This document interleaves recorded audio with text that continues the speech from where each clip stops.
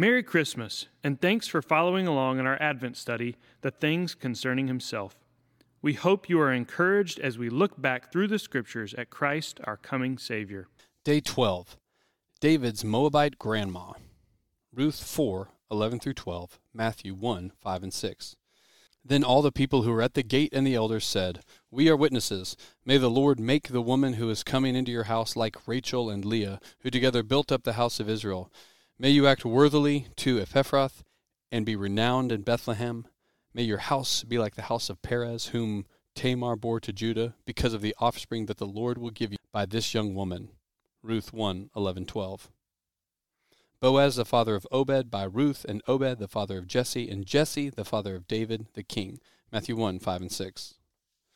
A widowed daughter-in-law.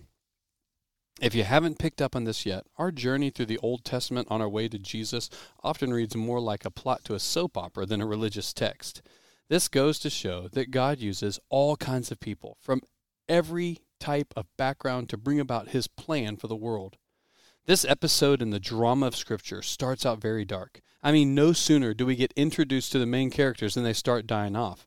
There's a man named Elimelech from Judah who moves to Moab because of a famine, and there he and his 2 sons die, leaving his wife Naomi with 2 daughters-in-law.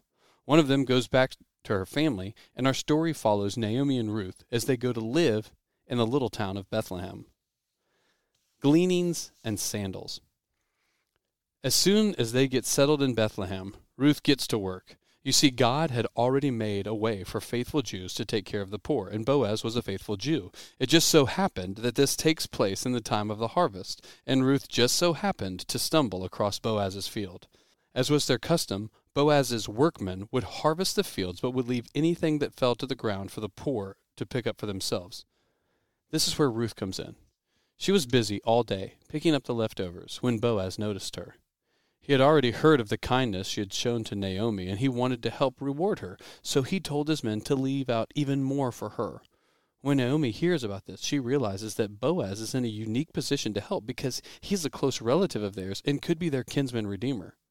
I realize that some of this might be confusing because it's talking about ancient Jewish traditions and customs, but the really crazy part is that these practices had been a part of the Jewish culture for generations, and now God is using them to bring about His plan for salvation through Jesus.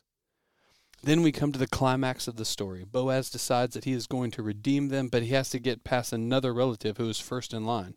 This guy doesn't want to ruin his own inheritance, so Boaz redeems them and hands over his sandal, which is kind of like a handshake. The deal is done. Reflection. Okay, this is a really cool story, but where does it fit into Christmas? First off, we get to see even more of how God has always been working toward fulfilling the promise He made in Genesis 3. God set up laws and customs for His people that were instrumental in bringing all of this together.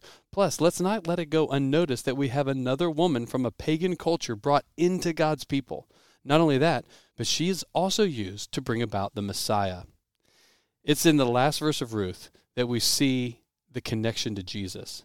Ruth has a kid named Obed, who has a son named Jesse, who has a boy who would grow up to be King David. How amazing is that? God uses this poor Moabite widow to be the great-grandma of King David. So this year, when you are singing, O Little Town of Bethlehem, make sure to pause and remember that Bethlehem is also where there was another Redeemer who showed kindness to a different outcast young woman. Thanks for listening. We hope this has encouraged you in your walk with Christ. Be sure to give us a rating and review. And for more Snowbird content, check out our other podcast, No Sanity Required.